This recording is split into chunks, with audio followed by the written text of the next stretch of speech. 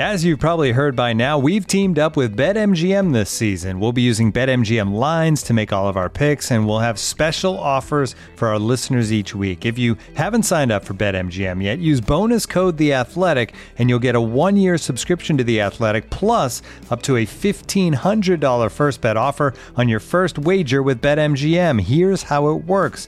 Download the BetMGM app and sign up using bonus code The Athletic. Make your first deposit of at least $10. Place your first bet on any game and claim your voucher for a 1-year subscription to The Athletic. See BetMGM.com for terms. U.S. promotional offers not available in D.C., Mississippi, New York, Nevada, Ontario, or Puerto Rico. Gambling problem? Call 1-800-GAMBLER. Available in the U.S. Call 877-8-HOPE-NY or text HOPE-NY 467-369 in New York. Call 1-800-NEXT-STEP in Arizona. 1-800-327-5050 in Massachusetts. 1-800-BETS-OFF in Iowa. 1-800-270-7117 for confidential help in Michigan. 1-800-981-0023 in Puerto Rico. First bet offer for new customers only in partnership with Kansas Crossing Casino and Hotel. Don't forget, if you haven't signed up for BetMGM yet, use bonus code The Athletic, and you'll get a 1-year subscription to The Athletic, plus up to a $1,500 first bet offer on your first wager. The Athletic.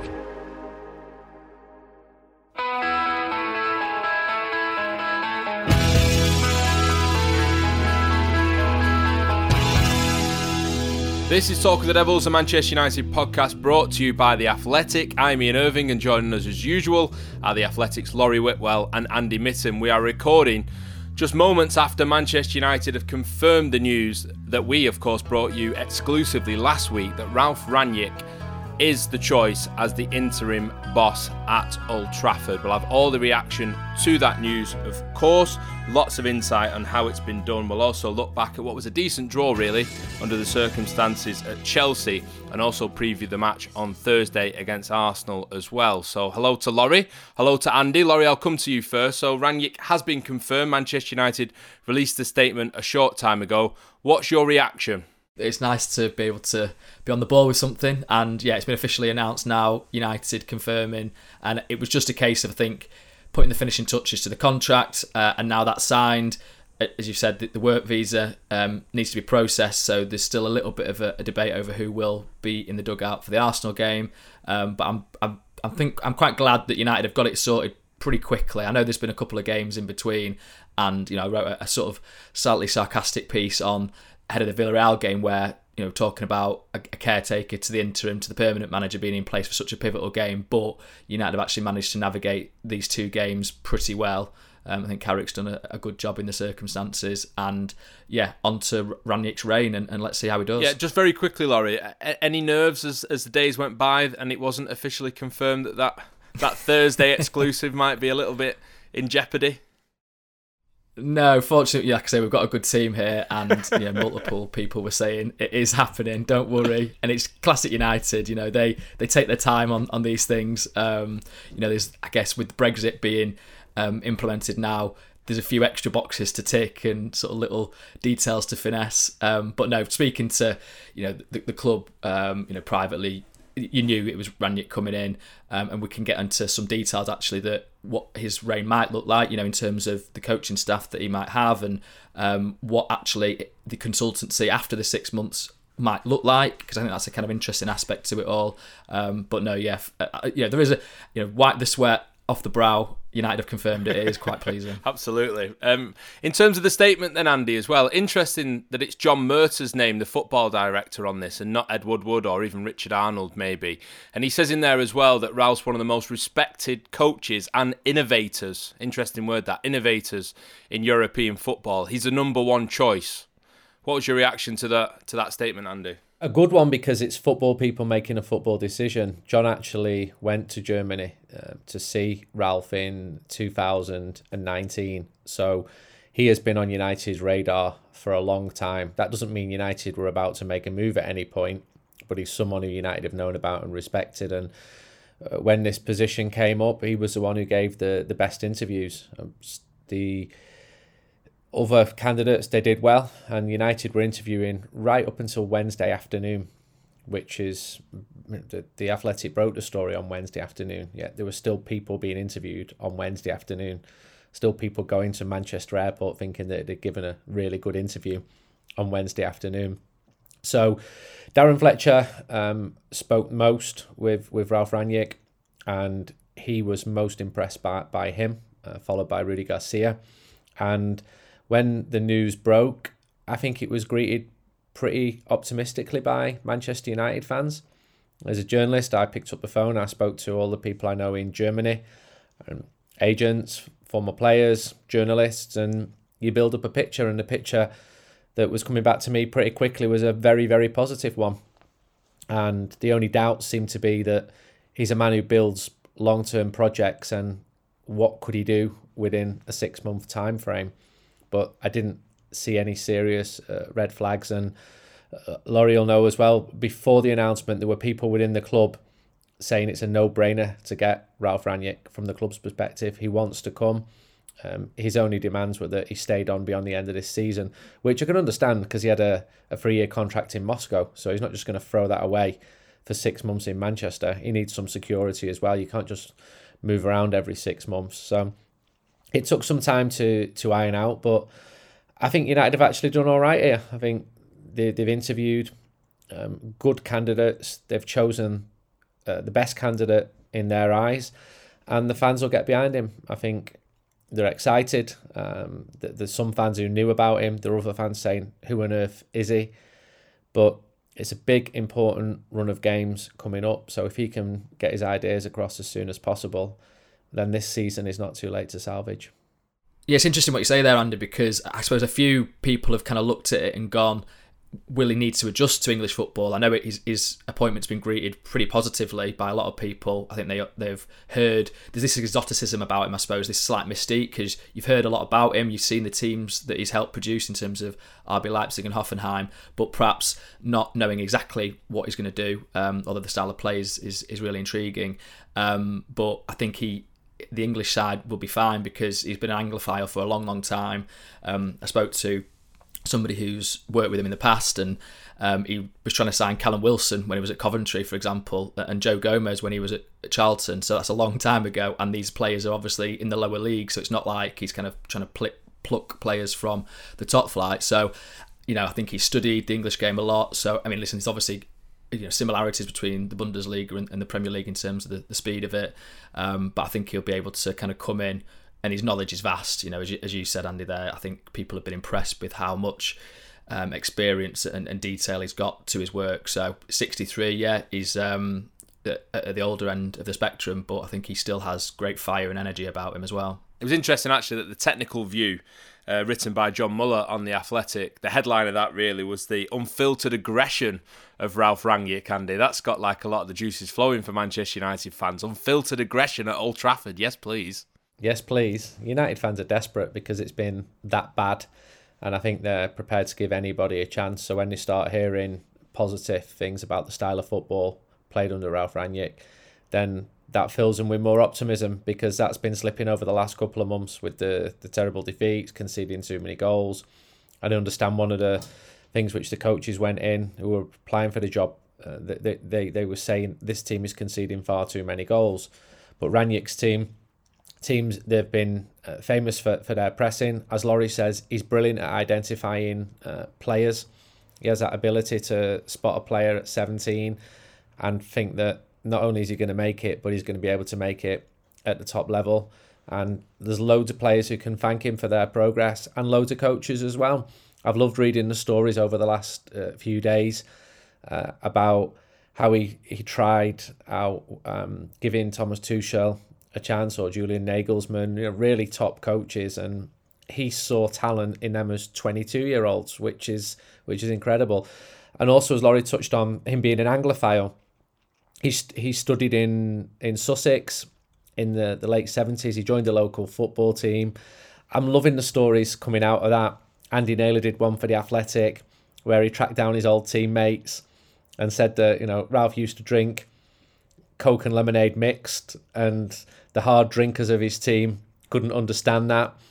They spoke of a good man and someone who's really keen to learn, and he said he's always felt an Anglophile despite never having coached here. And I like that. And I know that Rudi Garcia, he always felt, for example, that England is the home of football. That is a real attraction for him to come and work here for the first time, and I'm sure he'll be fine. I'm sure he'll get a job. But with Rangnick, he's a real Anglophile. He stood on the terraces. He went to games. He picked up all these details, and he's clearly a very intelligent man. And there could be quite a nice ending to his professional career. As Laurie said, he's 63. He's not a 27-year-old anymore or a 47-year-old. But he's always had this yearning to work in England, and now he's going to get a chance at a huge football club. So it's fitting together quite nicely. Laurie, the very mention of Coke and lemonade mixed had you putting your hand up. Why so excited? He's a man after my own heart. Just because I get funny looks in the Old Trafford press box. At Old Trafford, you can pour yourself the soft drinks, can't you? I mix Fanta with the Coke. Because I like to have a little what? A little what? A little mix up. It's an added flavour, a bit of zest to the Coke, and people are looking Orange at me. Fanta and Coke. Yeah, it's great mixed. Honestly, don't knock it till you tried it. And that's why I like going to Old Trafford, not for the football, but for the chance to mix Fanta with Coke. I'll try it on Thursday then. I'll try it in front of you two on Thursday before the Arsenal game and vomit over both of you. Exactly.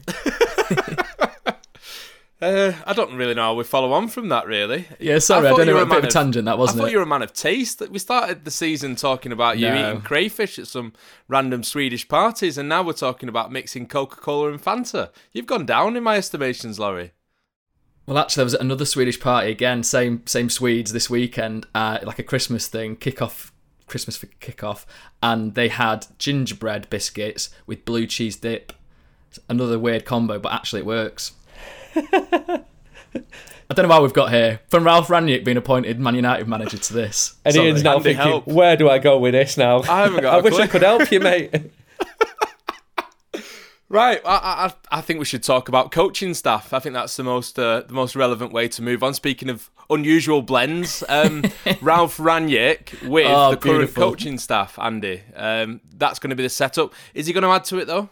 Well, he might bring some of his own people in. So what normally happens when a manager gets sacked is he takes his benchmen with him. So Van Gaal came in, Mourinho came in, Moyes came in. They bring the benchmen, their assistant. They might bring a physio or whatever. This is slightly different. And I think that suits United, not least because they've given new contracts to many of those existing benchmen. And I think one of the prerequisites of what Manchester United said was, we want to cause as little disruption here as possible. Clearly he's the number one. Clearly he makes a decision. Maybe the views of some of the coaches will become more marginalised or more important. Maybe he'll do what Jose Mourinho did with Kieran McKenna and think, this guy's a talent, I'm going to give him a louder voice. Maybe he'll think the opposite of that. That's his choice. He's now the boss. And the coaches who we've spoken about, Michael Carrick, I think he's done actually really well in his week in charge so far. If you'd have said a week ago, he'll get a win in Villarreal and a draw against Chelsea away. Would have had that, wouldn't we? Yeah, I think we would all have had that. But I also think he's carried himself well in terms of his media before matches, after matches, giving decent answers to football questions. And I think that a lot of fans have become a little bit tired of Solskjaer's responses in the media. They loved him, but they could see that he was floundering a little bit as the pressure really took hold in the final few weeks. Michael Carrick seems very comfortable when he's talking about football and tactics, and he's had decent results. So in an ideal world, Ralf Rangnick might come in and go, you know what, we've got the next great coach here already, and I don't know who that'll be. Might be Mike Phelan. He might say he's the man. We just don't know, but I think it needed somebody to come in and oversee everything, and that is the man. He might have his trusted lieutenants. That tends to happen an awful lot in football, and that's fine. There's no issue there. And then what will happen as the season goes on is the attention will turn to who's going to replace him then. And if he's winning every single week, people are going to start altering the views on that as well. Yeah, we've got all that to look forward to, haven't we? And there's something quite familiar and nice about speaking to Michael Carrick, because when he was a player at Manchester United, he always used to be the one who got wheeled out when there was a result that wasn't brilliant, because he was the one who was trusted to be able to say the right things and set the right tone after a disappointing result, which of course sort of post-Ferguson, he was involved in quite a few of those, unfortunately. And to sort of be sat in the press conference on Friday asking an opening question about sort of Rangnick coming in and sort of negotiating all that, and him just sat there with a smirk on his face, giving me a straight bat seemed quite familiar, actually. Us three dominated that press conference, didn't we, really? It was the Talk of the Devils press conference, the opening section. Laurie, just in terms of Carrick then, he's done himself no harm this week at all. We'll talk about Chelsea in a moment, but just the way he's conducted himself, like Andy said, and his team selection, especially the idea of having a plan and that involving big names not being involved in that is refreshing, isn't it? Yeah, he's really seized the mantle for this period. You know, he could look at it and think, right, well, I'm caretaker, so I'm just going to kind of play it safe and just negotiate these 2 games and be able to kind of defend my team selection, whatever. But he's dropped Bruno Fernandes for the Villarreal game and he's dropped Cristiano Ronaldo for the Chelsea game. You know, there's no other way of saying it. Pretty bold, a streak of authority. So that's what I wrote in my Athletic piece this morning. And clearly he had, you know, sort of slightly different ideas for each game to approach them. Both, I think, with the premise of keeping a clean sheet first and foremost. So being safe, really. Obviously, the midfield 3 at Stamford Bridge was with that in mind.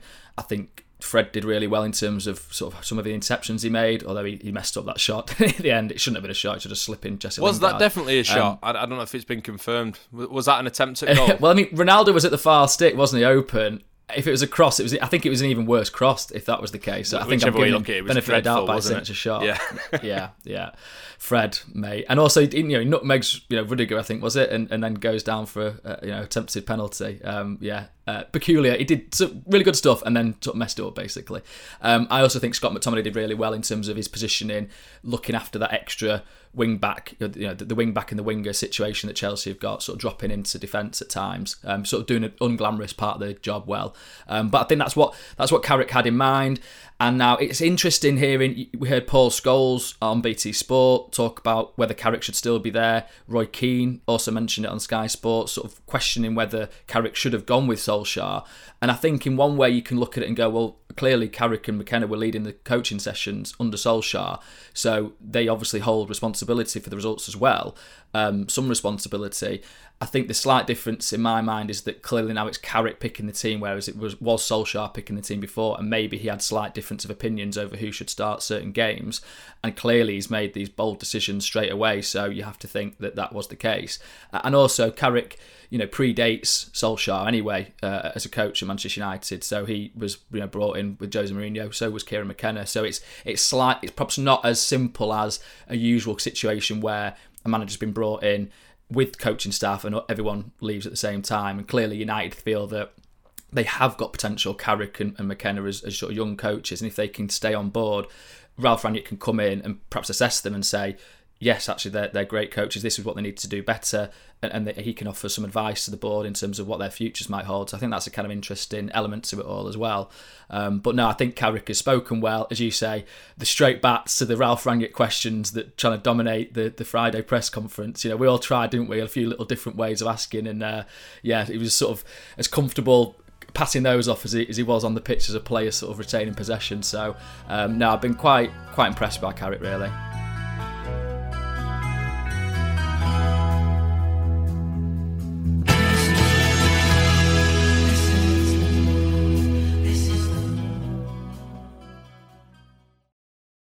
Looking for an assist with your credit card, but can't get a hold of anyone? Luckily, with 24/7 US-based live customer service from Discover, everyone has the option to talk to a real person anytime, day or night. Yep, you heard that right. You can talk to a real human in customer service at any time. Sounds like a real game changer if you ask us. Make the right call and get the service you deserve with Discover. Limitations apply. See terms at discover.com/creditcard. This episode is brought to you by Michelob Ultra, the official beer sponsor of the NBA. Want to get closer to the game than ever before? Michelob Ultra Courtside is giving fans the chance to win exclusive NBA prizes and experiences like official gear, courtside seats to an NBA game, and more. Head over to MichelobUltra.com/courtside to learn more.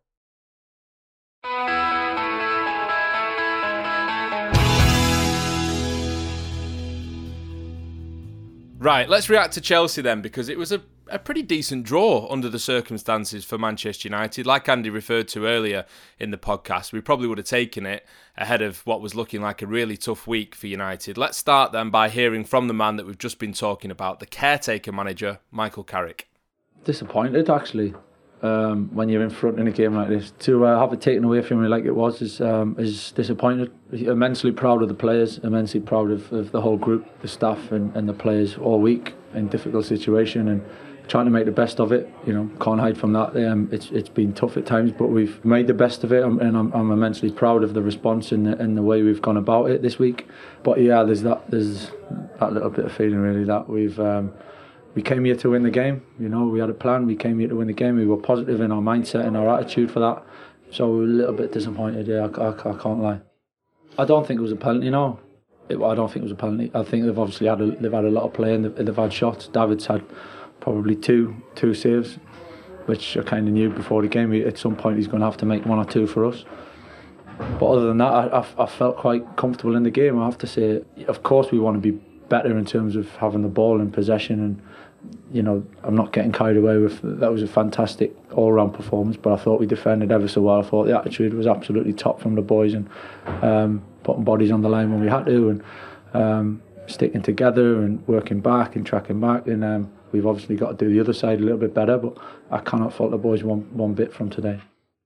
Yeah, Andy, the sort of impressive thing really about Michael Carrick, like we said a moment ago, was sort of the idea of having a plan and the team selection. And one sort of accusation that was put his way after the Chelsea game was that Ralf Rangnick had a say in the way that United lined up at Chelsea, and this idea that all the headpieces and earpieces and whatever you want to call them, all the coaching staff had on, was like a line to Ralph. But that's been put to bed, hasn't it?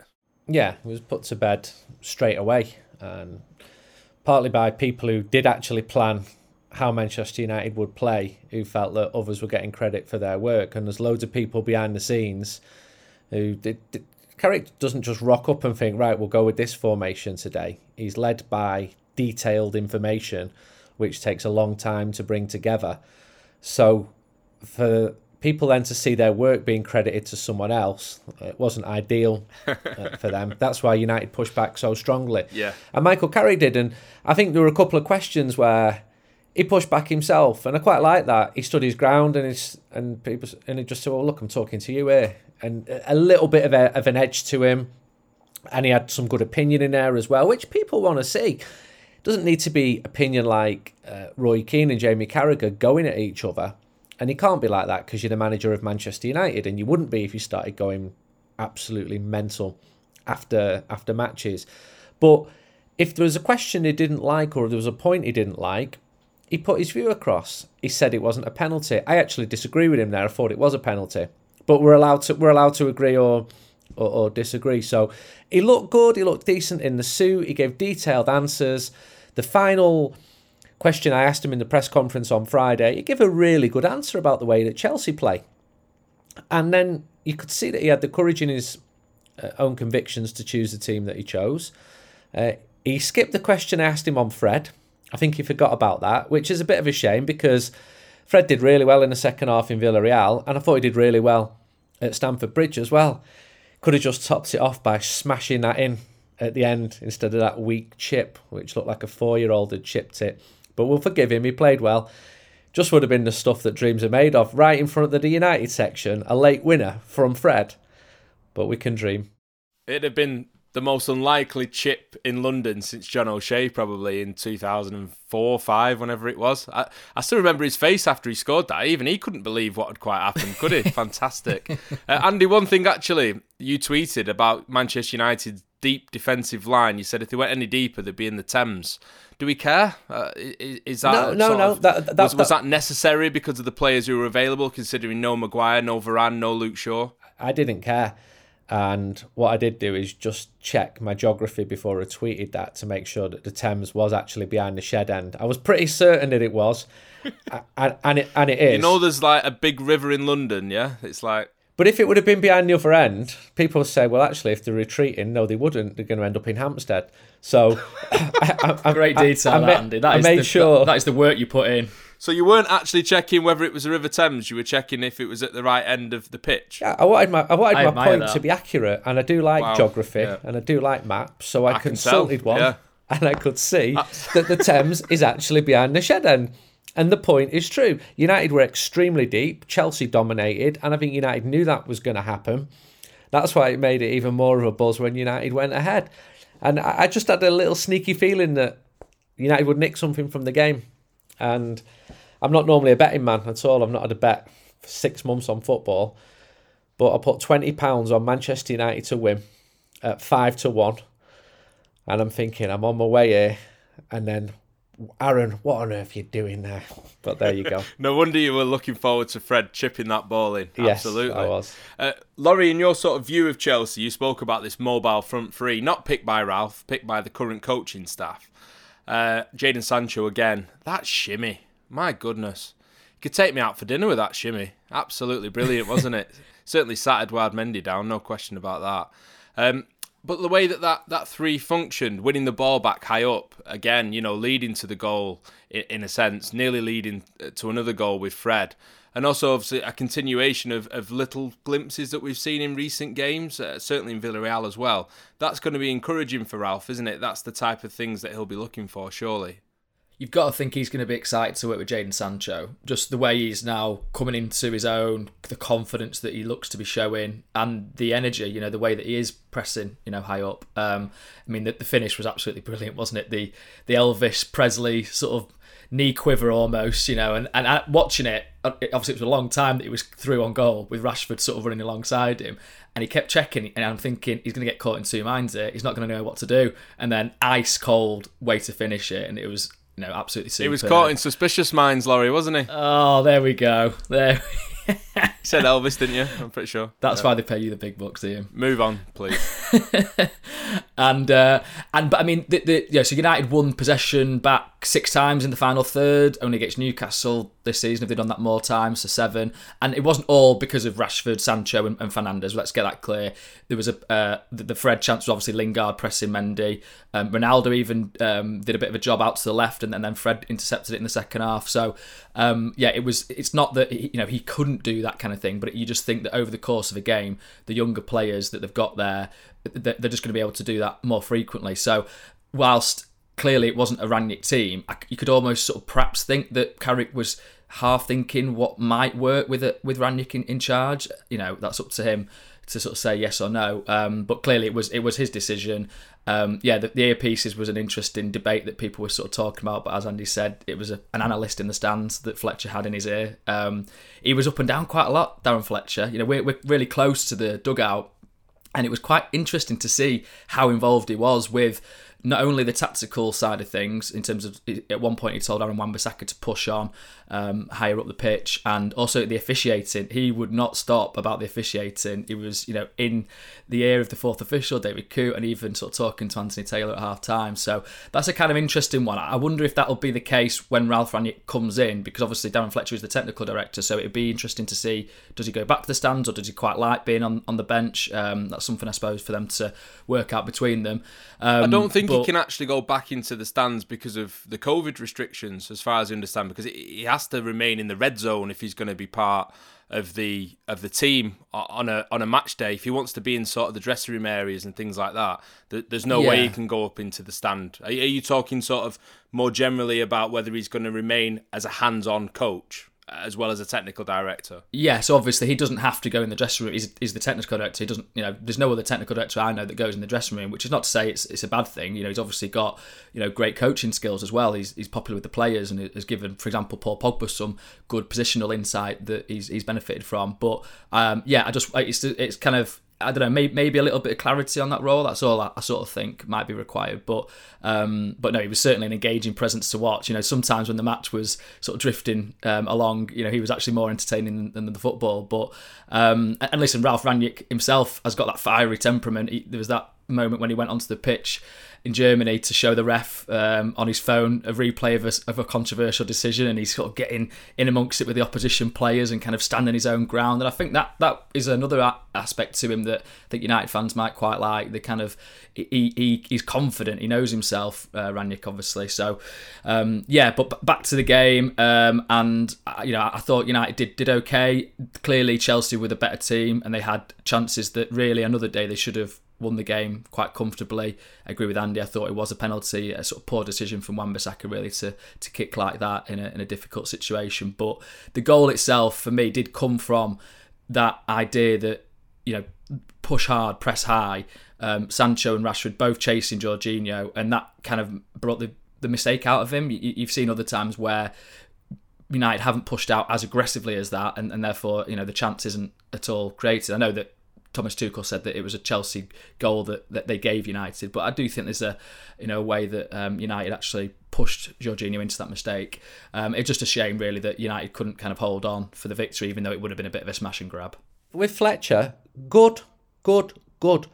I'm pleased that someone like him is involved. I'm pleased that he's interviewing prospective candidates, absolutely grilling them on the style of football. Give me that any day over an agent dropping his client in and not doing the background research. Darren Fletcher doesn't even need to be at United. He doesn't need the money. Some of the coaches there, they need the money. They need to be working. He made enough as a footballer to be absolutely comfortable for life. He's lived in Manchester a long time. He cares deeply about Manchester United.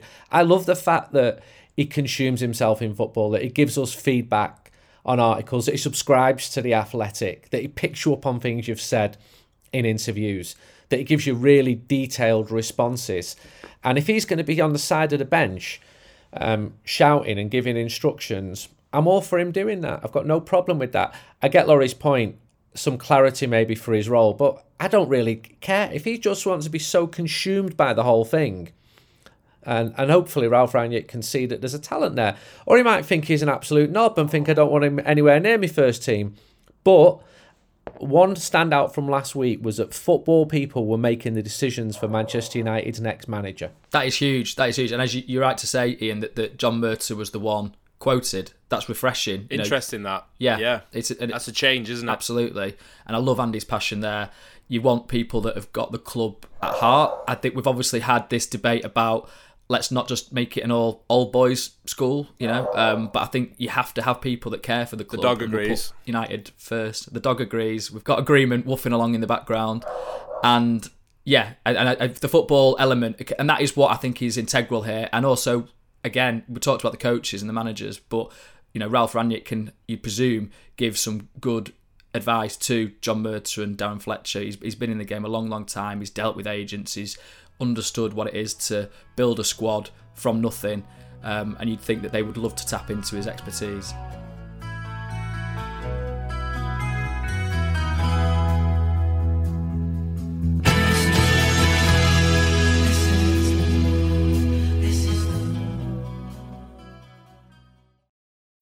When you need mealtime inspiration, it's worth shopping Kroger, where you'll find over 30,000 mouth-watering choices that excite your inner foodie. And no matter what tasty choice you make, you'll enjoy our everyday low prices, plus extra ways to save, like digital coupons worth over $600 each week. You can also save up to $1 off per gallon at the pump with fuel points. More savings and more inspiring flavors make shopping Kroger worth it every time. Kroger, fresh for everyone. Fuel restrictions apply.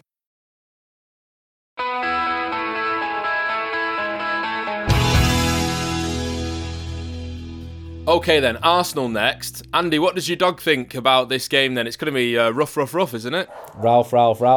Look, I can't. This dog, which I've only owned since January, has never interrupted a single podcast. Within 1 hour of Ralf Rangnick signing, she's going absolutely mad and talking in German dog language that she approves. So yeah, that's what I know. What's your dog called? Annie the dog. She's a bulldog, a British bulldog. I was expecting some sort of United link for the name of your dog, but did one of the children name it? Yeah, I tried to call her after former players, but no, the kids won the day there. So, but both the grandparents are called Anne and Anna. So the kids went for it. I had to clear it with both the grandparents. Excuse me, do you mind a dog being named after you? Because I thought it was a bit weird, but they were both sweet. What an honour. So there you go. Well, I've never had a dog named after me, so yeah, I guess it's a life goal for us all now. Right, I sort of supposed to be talking about Arsenal at this point. Laurie, we don't know if Ralf Rangnick's going to be in the dugout for this game yet, do we? The end of the statement sort of said Carrick will remain in charge until a work visa is finalised for Rangnick, which is sort of open-ended, really, isn't it? Yeah, it's TBC. It just depends on how quick they can get it all processed. I think as I said, they were not delays, but they were still sort of negotiating the finer points of his contract, and you sort of can't really progress the work permit application until that's all signed and sealed. So, yeah, I mean, we've got 72 hours now. Let's see if he's in charge. You presume that he will be at Old Trafford, whatever. And he'll be trying to introduce himself to the coaches and to the players now that it's all been finalised. But yeah, the actual part of him working at Old Trafford on that day, is left to be seen. And I think it would be quite good if they could get it sorted, just because it's Arsenal, it's a big game, it's a night game. Introduce him to the fans ahead of kick-off. We saw the kind of effect that Rafa Varane's announcement had before the game against Leeds, and obviously Ronaldo's impact against Newcastle. So, a hat-trick of introduction before home games, and hopefully another 4-1, 5-1 win. That'd be quite nice. Yeah, that would be quite a way to kick off Ralph's reign, wouldn't it? Certainly. Rafa Honigstein, Andy, has done a Q&A on The Athletic. There's lots of interesting detail in there, lots of questions being put to him from Manchester United fans. One of the points about it is, obviously, we've sort of put to bed this idea that Rangnick had any influence over the team selection against Chelsea. It's likely that he's going to have an influence, I think, on the team selection against Arsenal, even if he's not officially in charge for that game, given the fact that United have now announced his arrival. And it's the point on Ronaldo, isn't it, really? He was obviously rested, rotated, dropped, however you want to term it, for the match at Stamford Bridge. And this sort of pressing style that Rangnick has pioneered and driven really over in Germany, how exactly he fits into that and how the team sort of functions around that. So Hung had asked Rafa Honigstein, do you think Ralph will automatically start Ronaldo in games now, given his seeming inability to press? And Rafa's response was that he thinks that Rangnick will be more flexible now in the autumn of his career. I mean, he's going to have to find a place for Ronaldo, and he's going to have to find a way to make it work. It'll be interesting, Andy, to see if he is in the team against Arsenal straight away.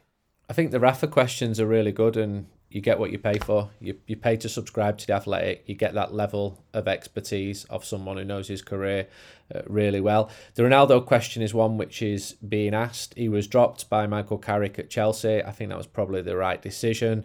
I actually thought he was quite poor when he came on, and United actually regressed because of him, and he failed to pick up Christian Pulisic, who went past him and put the cross over, which gave Chelsea a really good chance towards the end. It seems like the elephant in the room somehow with Ronaldo, because he's like the opposite to the style of football which Ralph Rangnick's teams play. I'm not sure if there's been any conversation about Ronaldo. Ronaldo certainly got his own voice and got people pushing for him. And I still think he's got something to offer. We've seen that since he's come. He's got them winners, he's got some great goals, but it's a really interesting question because I don't know the answer to it, because does he just get people running around him? You could argue that's always been the case with Ronaldo at Manchester United, even in his first time. You can get away with that with one player. Barca did it with Lionel Messi for a long time. It became a problem when they were having to do it for Lionel Messi and Luis Suarez. Would you be thinking, therefore, that Cavani, if he does play again, because he's not playing enough games and we're seeing similarities with last season, which is a shame because he's a great player, will Cavani be playing up front with Ronaldo? Those two played up front together at Tottenham, and that worked really well because clearly they're both top players. I just don't know, but I'm fascinated by it, how he's going to go with the tactics, because just not starting Ronaldo is a really big move because he earns so much money, such a big deal for the club, and still in football. And from his perspective, he can argue that he's still delivering. He's a major voice in the dressing room. I said last week on the podcast that he took the squad to task before the Watford game, and in an encouraging way, look, this has got to stop, and it didn't stop. So it'd be really interesting. I never expected him to play all the games, but I think he did. I think that's what drives him. Someone needs to mention it to him, Andy, don't they? Let's see what happens. Yeah, there's not many players' inclusion or exclusion that can cause an argument where Roy Keane and Jamie Carragher nearly come to blows live on television, to be fair. So it's definitely a big talking point. There's no doubt about that. Lots of good questions, like you were saying, lots of interesting detail in that article on The Athletic at the moment, the Q&A with Rafa. There's people asking about Do you see him becoming permanent manager if he does really well? That's a question from BD Mariam. I hope I pronounced that right. And Rafa Honigstein says it's not impossible, which is interesting. The Solskjaer clause, shall we call it. And obviously the key question as well, Laurie, how do you say McFred in German? Which the response is Das Winter Transferfenster. So there you go. Which I believe is the winter transfer window, which is very, very sarcastic and sardonic from our Mr. Honigstein, who, you know, as I say, I thought McTominay and Fred were actually pretty good at Chelsea. Yeah, they were actually, and not so much my German there. No, yeah, I think you pronounced. Yeah, you took it slow and you got there. Slow with sort of confidence and move on swiftly. I've always been told if you're struggling with that. Right, if Ralph isn't in charge for the Arsenal game, and Michael Carrick is. Just to round this off, what do we expect from Manchester United? They need to win, don't they, really? I mean, the draw against Chelsea was decent, but they need to get back to winning ways in the Premier League, especially at Old Trafford, Andy. Yeah, and Arsenal are playing really well. They're winning. They had that bad start to the season. Not only are they winning, they're keeping clean sheets. They've kept, in the last 4 wins, they've not conceded a goal. I know they got hammered by Liverpool, who beat them 4-0, but I know at the start of this season, agents were putting calls in to Arsenal to try and put their managers in there because they felt that Mikel Arteta was going to be sacked. No, Arsenal said right from the lowest points in August and September, we're sticking with him. And they've been vindicated in doing that if the current form's anything to go by. Reminds me a little bit of Arsenal at Old Trafford towards the end of Jose Mourinho's time at Old Trafford. I think it was a 2-2 draw. About this time of year, a midweek home Premier League game, because we don't get many of them either. It's a big game. We say it about every game, but it is a really big game for Manchester United, because looking at the table now, Arsenal are comfortably above Manchester United, and you've got to be thinking Manchester United should be getting in the top 4 to get into the Champions League, and they are a direct rival. I think a title challenge is looking 100%. Improbable right now, and they're a good team, so it'll be good to measure where Manchester United are at right now, because I don't think you can go ultra defensive against Arsenal at Old Trafford, because at some point United fans are going to be going, what? We've got all these attacking players, and the players are so deep that they're in, just check my map, the Trafford Centre. That's not going to happen at Old Trafford. Very good. Very good. In terms of the fixture list as well, really, really interesting this, and please bear with me. I'll ask you a question at the end of this, Laurie, I promise. So after Arsenal, between the Arsenal game, which is obviously the first match of December, and the first match of March, United have Crystal Palace, Young Boys, Norwich, Brentford, Brighton, Newcastle, Burnley, Wolves, Aston Villa, West Ham, Burnley, Southampton, Leeds, Watford, and then the Manchester Derby on the 5th of March. In terms of a run for Ralph to get started, Laurie, that's pretty good, isn't it? It's remarkable. I didn't realise it was that extent. I sort of look a couple of games in advance, and that's about it for me, for my planning preparation. But yeah, that sort of looks like a fixture list that he can really get his teeth into. And, you know, we saw what Solskjaer did when he came in, you know, all those wins in a row.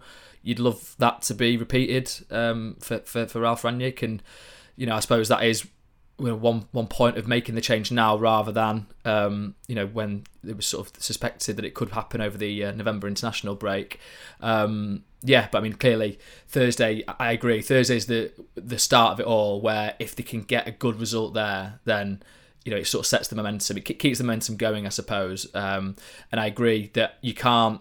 I don't think Carrick, if it is in charge, I don't think Rangnick, if he is in charge, can kind of go the same way as the Chelsea game. I think that was a defensive mindset just to sort of get through the game and come away with a point, probably. I think that was, you know, I know Michael Carrick said they were looking to win the game, but I think ultimately they would have had a point in advance.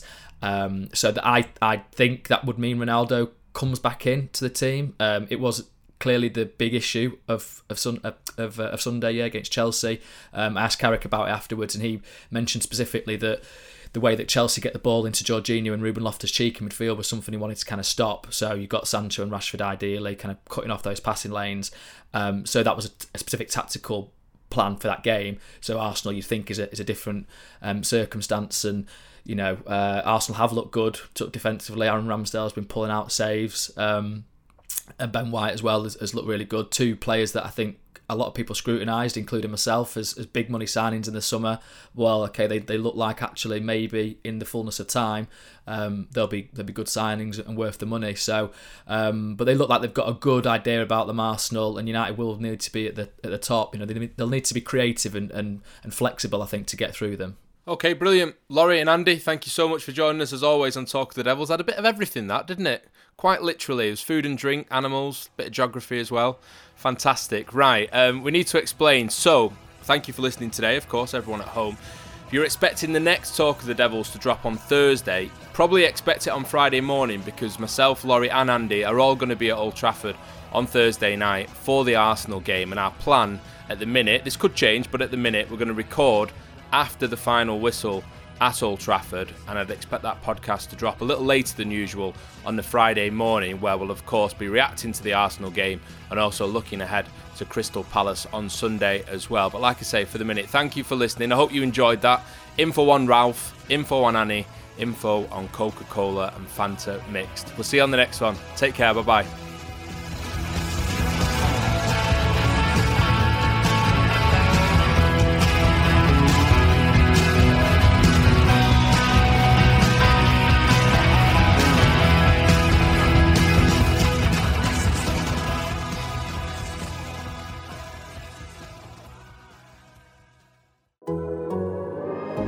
The Athletic.